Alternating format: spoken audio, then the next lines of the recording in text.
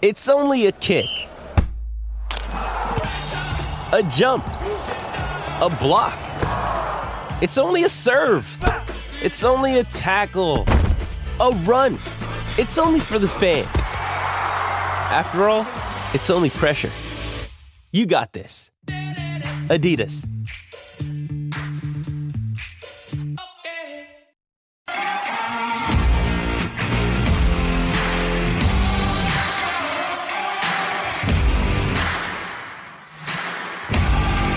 You're listening to Garibaldi Red, a Nottingham Forest podcast brought to you by Nottinghamshire Live.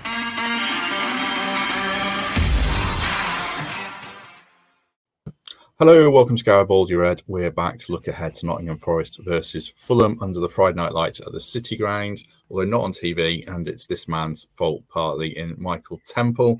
Temps, how are you? You've taken over the City on Saturday for the Royal London One Day Cup final, so that's why Forest are on Friday night, isn't it?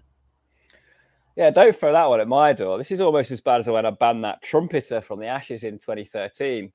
And I took so much flack, because I know people love a Saturday 3 o'clock kickoff, but yeah, it's been rearranged for us not to clash with the One Day Cup final. But if you've got a complaint about that, email Matt Davis. I'm sure he'll pass it on to me. Yeah, or even better, pay some money, go to Royal London One Day Cup final and fill up Trent Bridge and seek out Temps and give them a piece for your mind. But don't really do that, but do go to the One Day Cup final. It'll be a decent game, I'm sure.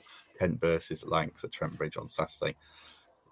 Temps, no game for Forest versus Leeds in very sad circumstances. We're not going to go into it too much in terms of the rights and the wrongs of postponing matches around, the national mourning for the death of Queen Elizabeth II. What was your call, though? Just working in sport, could you see why it was called off?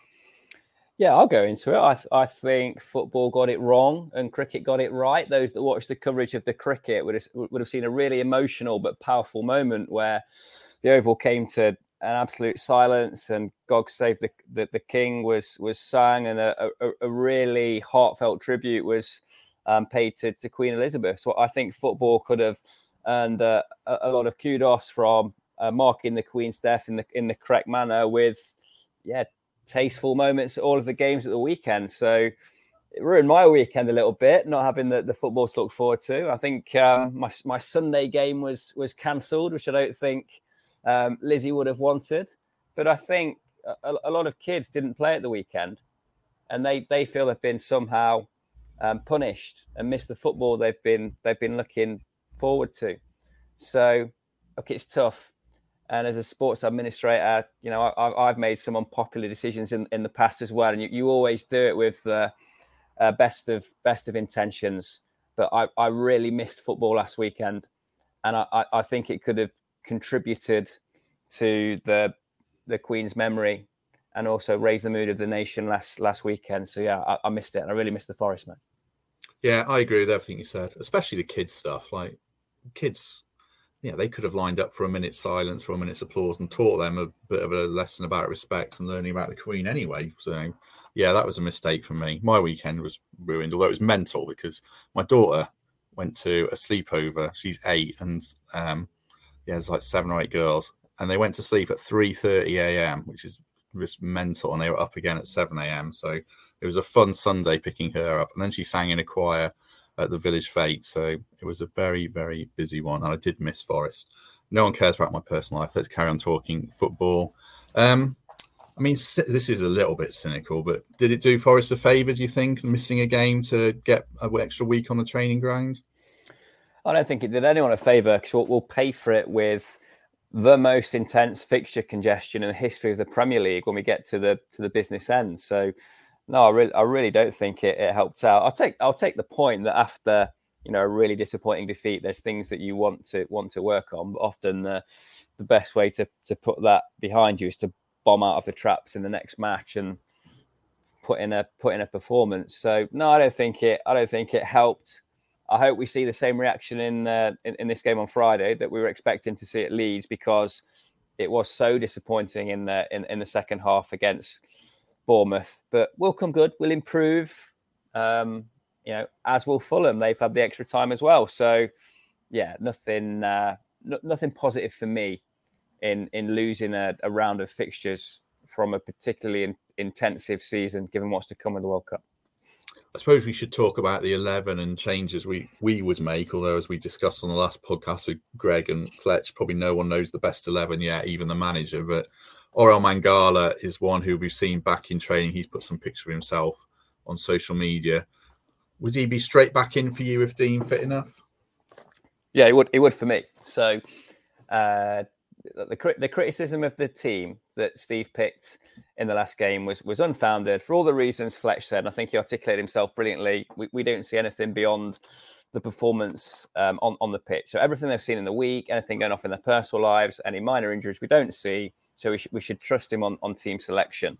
However, through that lens, I'm suggesting a few changes. So I think that there's a few players that are inked in. Hendo's in goal. I think McKenna and Worrell play. I think Williams and Lodi play. Third centre half is up for debate, and I'm suggesting debut for Willy Bolly.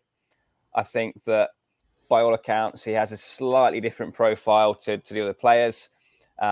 He's familiar with English football, and I think this is the game to slot him in for.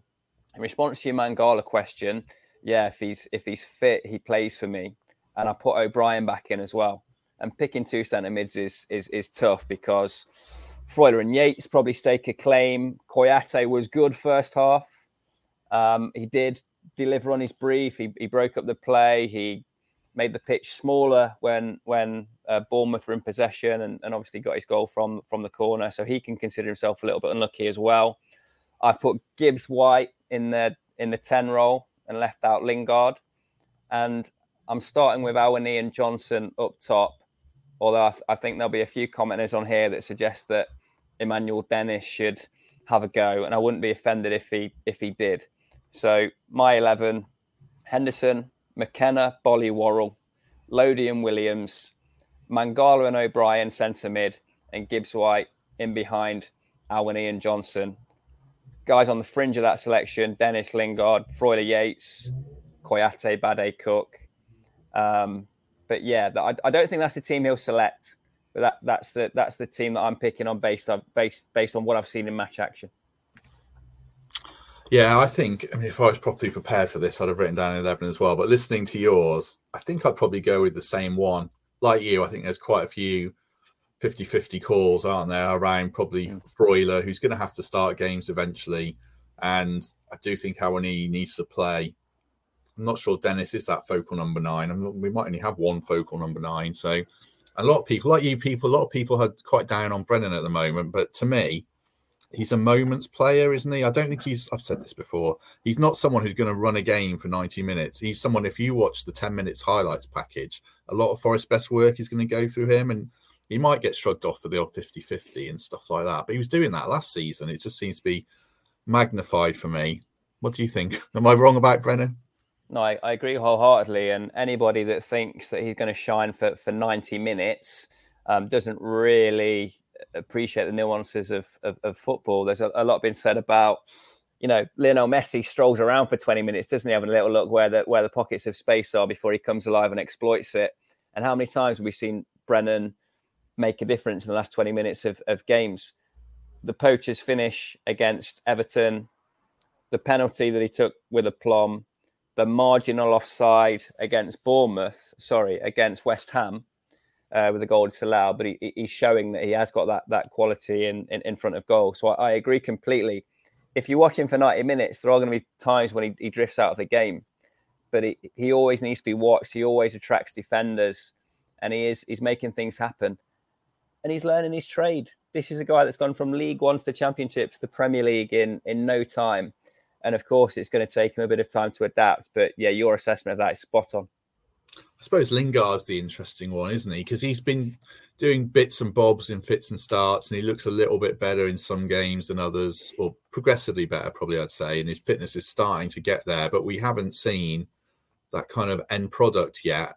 Where are you at on Lingard? Because I'd have Brennan ahead of him just for this game, but you can see the debate around both players still.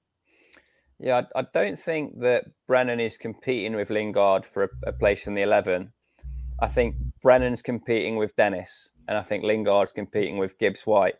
And they're both, Gibbs White and Johnson are just winning those battles at this moment in time.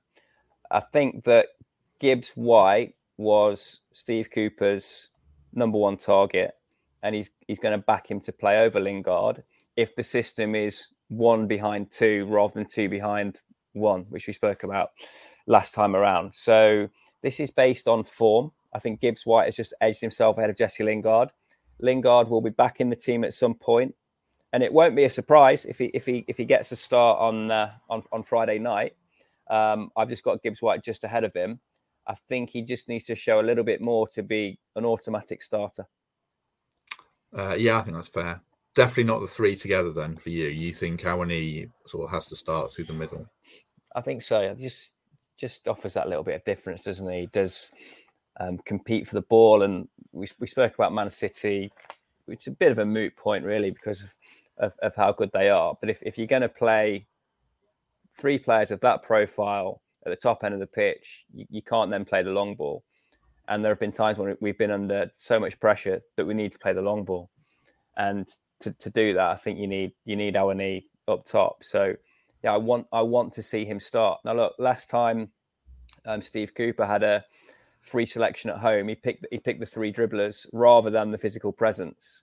So I'm not in his head, and I'm not sure whether he's going to double down on that, having had more time on the training ground, as you say, and reaffirm the instinct that he had last time he picked a team at home. But I'd like to see Awani. I just think he offers something different. I think the supporters are calling for it, and I think that we've seen enough to know that a settled Awani could be a potent force in this league. He's just got that different profile to the other 3, and gives us an opportunity to retain the ball higher up the field, get the runners off him, get the midfield bombing through, and making us a little bit more effective in front of the goal because we aren't scoring enough at the minute.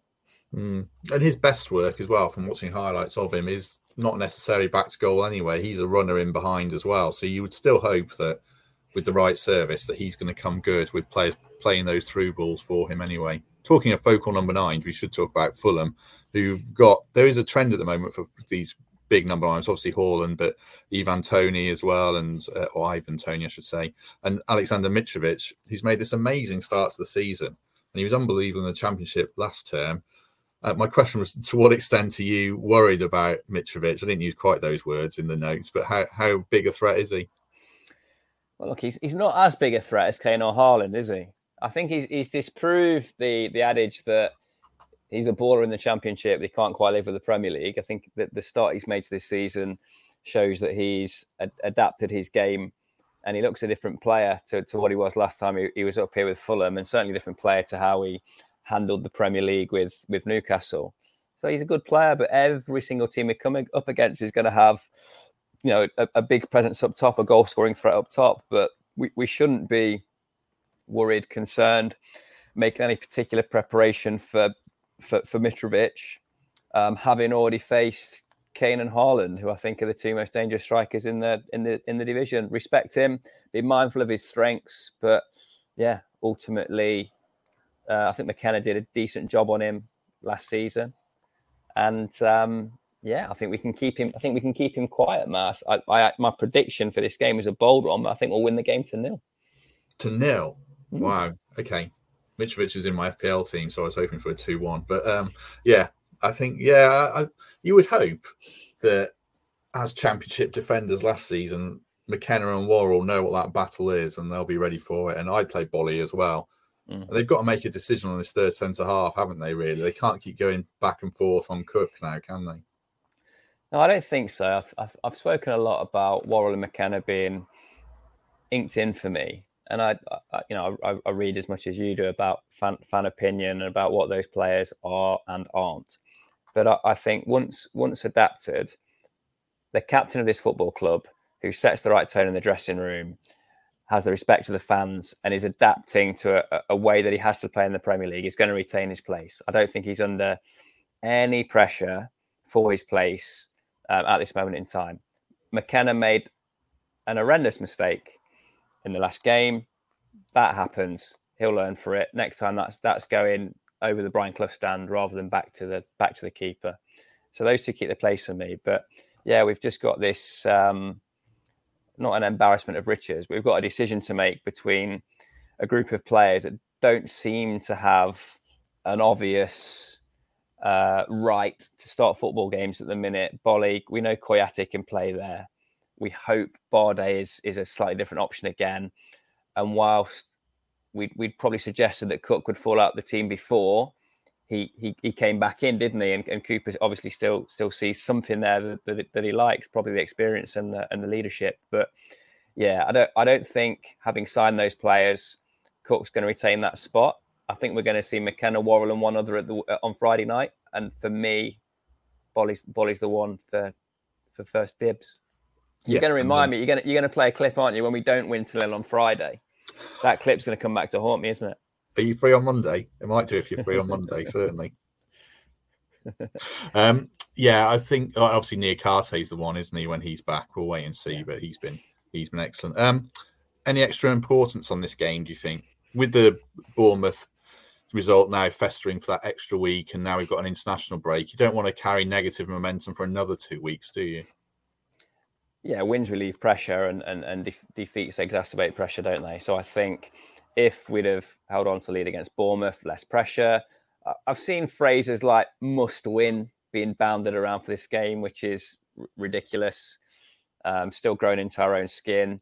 It's a game we'd want to win, and it's a game we'd target winning, having signed the amount of players that we have, and having the same aspiration as Fulham to stay in this division. So we lost the last game, so there's more importance on this one.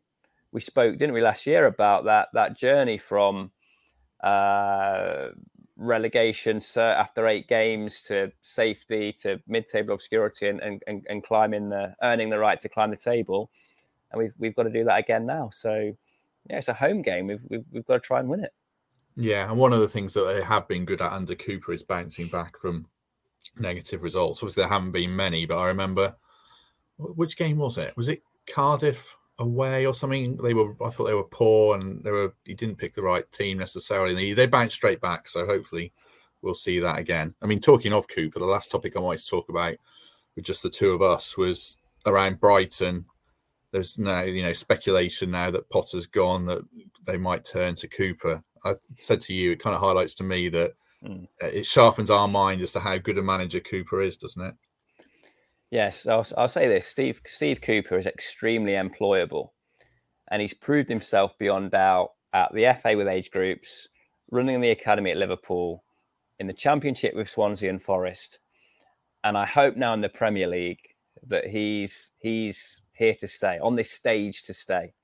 And at some point, he's going to fall out of Forest, either by getting the chop or moving on his own terms. I hope it's no time soon, because I think what he's done has been refreshing, impressive. His character, his style, everything, I'm a massive fan of. But he's employable. And Chris Hughton and Billy Davis fell out of his football club and haven't been deemed employable in this market.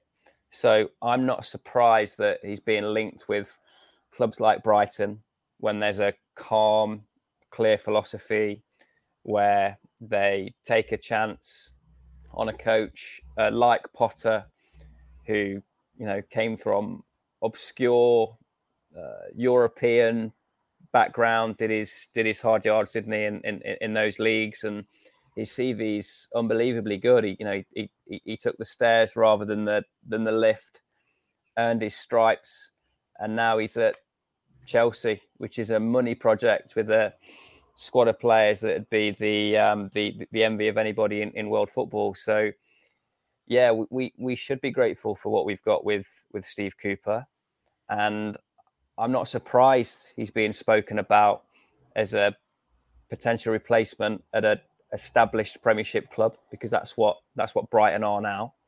I don't think he'll go.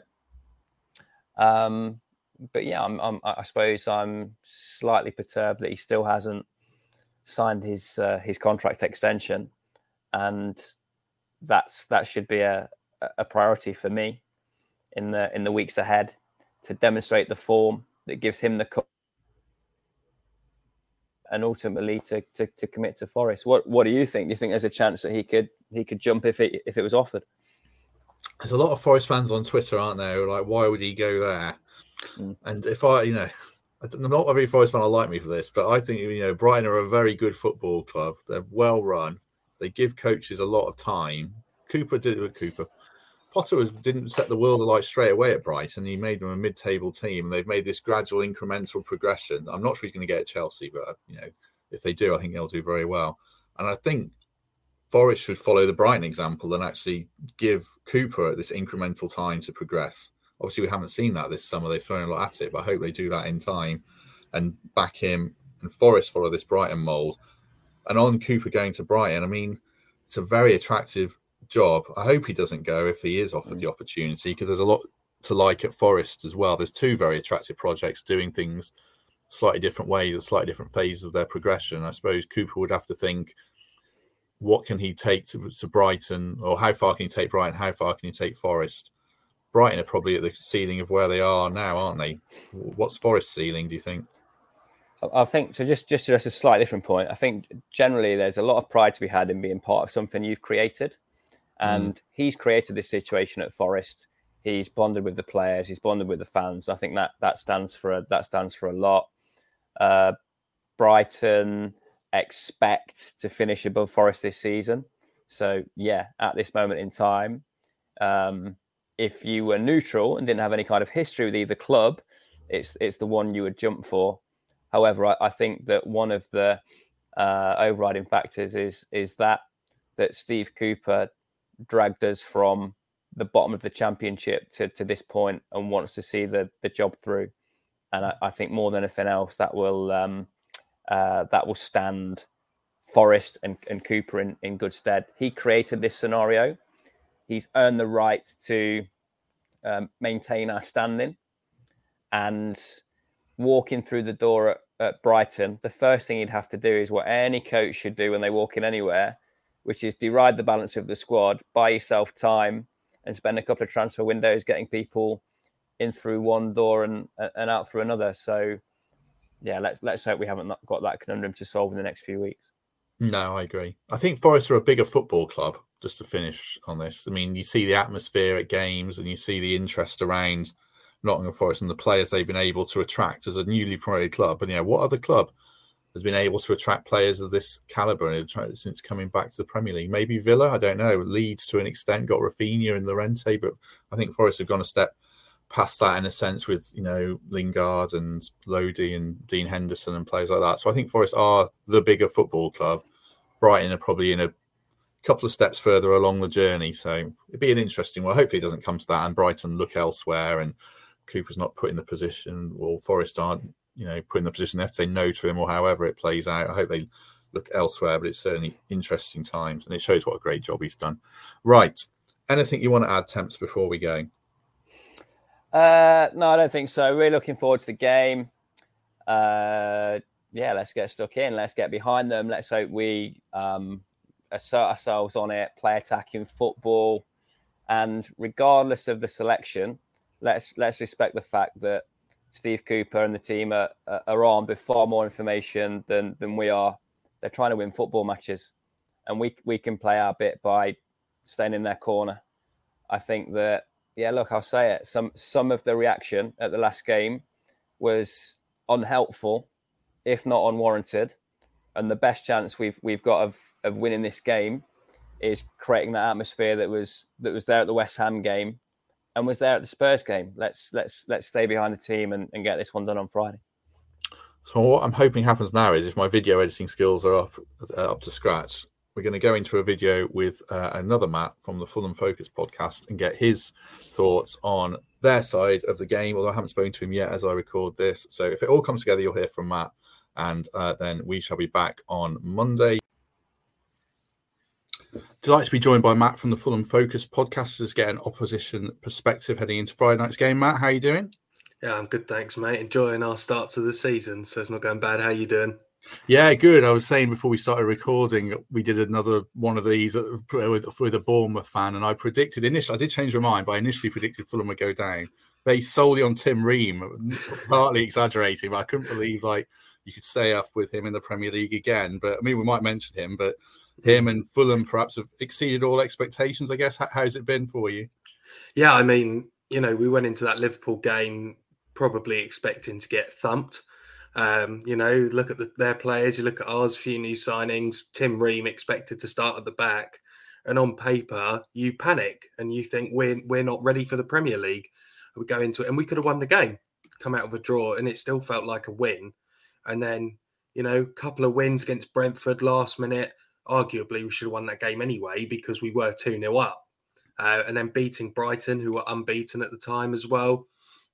It's a big win. And then we've really shown up against Tottenham and Arsenal, both away, both are unbeaten, I believe, in the league. And, we're really it just looks good. It feels good as well. We've adapted our style to the Premier League this time. We're less on the ball. We're trying to counter attack a bit more. We've come into the Premier League and tried to play our Championship style before, and it's not worked. So we're adapting and we're, getting used to the opposition. And I mean, to be on 8 points after 6 games is a miracle, really. I didn't expect it before the start of the season. So I'm really happy. Yeah, I mean, one of the reasons myself and probably a few fans were doubting Fulham was the manager, whether he could be tactically adept enough to cut it in the Premier League after some ups and downs. But it sounds like he deserves a lot of credit then. Yeah, he's been fantastic. He's got a tune out of Mitrovic, who I'm sure we'll come on to later. But he's brought in his players. Previously, it's been the owner or the director of football, his stat pad. So, Silva's really making it his team. He's got a lot of Portuguese or Portuguese-speaking players in. We've not spent too much, which is a positive, I suppose. In a way, we spent 100 million before and gone down. But he's putting his stamp on it, and the club just feels united. All the players, they feel like they're a unit and they get on. And the players have been brought in to improve rather than replace. I think that's a key thing for us over the summer. And we needed some backup, and eventually we managed to get it. But it's been brilliant. He's really put his mark on it, Marco Silva, and full credit to him. This is down to him so far, but, has to continue. That's the main thing. We'll come on to Mitrovic, as you say in a minute. What's the Fulham take on the ownership? Because, Shad Khan's a very wealthy man. Tony Khan seems to have his fingers in an NFL team and a massive interest in a wrestling promotion. And Fulham don't seem to be the main focus of the three from an outsider looking in. How do Fulham fans view the ownership? I think, it's great that they're spending money. It's clear to see that Shahid Khan is putting his money in his pocket. There's no denying that. But I've said it a lot. Tony Khan either cares or he doesn't. There's no way anyone doing 3 jobs like that will manage it. It's impossible. We've got other people at the club, such as Alistair McIntosh. I've had my opinion on him, who I don't rate. I think he's the 7th highest paid CEO in the Premier League for some reason. I don't know why. Don't really know what he does. And some of the transfers in previous years have been an absolute disaster. Some of them have been brilliant, but it's very hit and miss. This year, as I say, Silva's spin on it, it seems like we're more of a team. We're not just picking out players like you would on Football Manager, for example. That is how it's felt in previous years. I mean, as far as I'm concerned, as I said, Khan either cares or he doesn't. That's Tony Khan. In my opinion, I think he should go, focus on his wrestling, focus on his NFL, which I don't even think he cares about either. I think it's all about the wrestling. So, get someone in who cares about the club, and hopefully we'll start to see an upwards trajectory. But, we're doing all right so far, so I can't really complain. Yeah, I mean, on the pitch, is it all Mitrovic? I get the sense the whole team's geared around him, which makes a lot of sense. Obviously, it can't be a one-man act, though, can it? No, I don't think it is, but I do get the sense that if he got injured, we would be a little bit buggered at the same time. Everyone puts the effort in, everyone's creating chances, but he is, at the end of the day, he's there to finish the chances off. If you put most of the players in the position where he was to head that goal in against Brentford, most of them would have missed it. So, you have him for the big moments, got us back in it against Spurs with a great finish. 6 in 6 is crucial.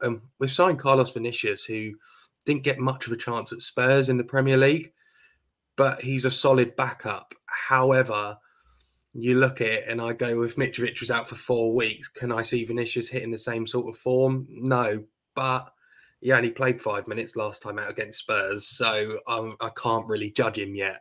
He could prove me wrong, and that would be fantastic. But yeah, we're going to be reliant on Mitrovic's goals. But in terms of all-round play, we've got the players for it. Just need that bloke to finish it off. Who are you looking at then? Polina and Pereira, maybe the ones. Are there more to it? Yeah, I'd say so. And we've still got Harry Wilson to come back, who I think will be key. Manos Solomon out injured until January, unfortunately, which is a massive loss. But they're just going to create chances. We've got Willian as a backup. It's a solid option, really. Risk-free, 34, one-year deal. Dan James on loan, but, another good signing on loan, risk-free again. So, we're covered. We're covered all in the wings, especially. We're going to have 6 wingers by the time all of them are fit, which is great. But how do you keep that many wingers happy is my only concern. Do you maybe move one into the 10, but then you've got Pereira there who is, being fantastic. Saw a lot of United fans giving him stick when we signed him, but he has just been brilliant. He works hard, he cares, his ability is brilliant, and his dead balls are just ridiculous. We've not had that for a long time. So anytime he takes a set piece, you feel like we're a threat from them. Polina's tall, got Tosin, Ream can win a header.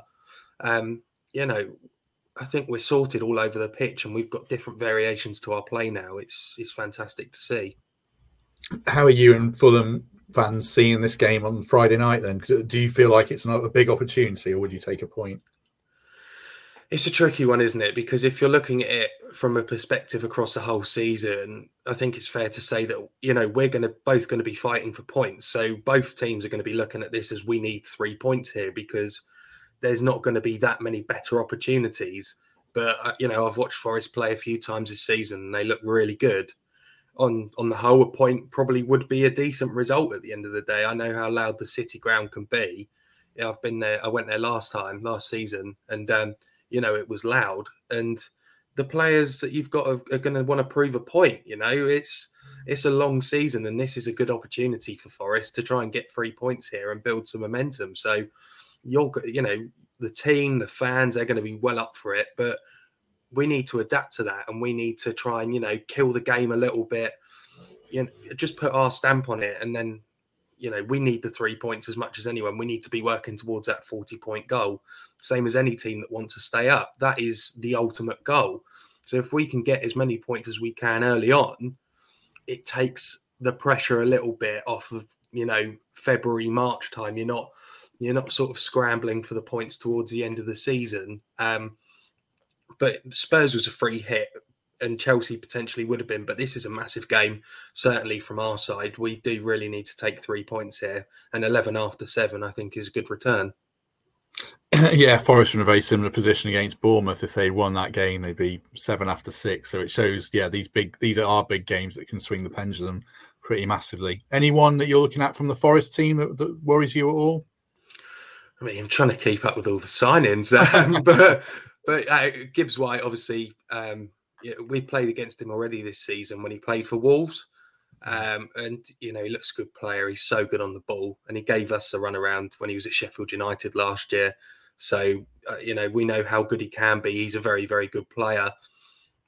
Lingard as well, of course, on his day, he can be absolutely fantastic. That's a really good signing, a really shrewd signing.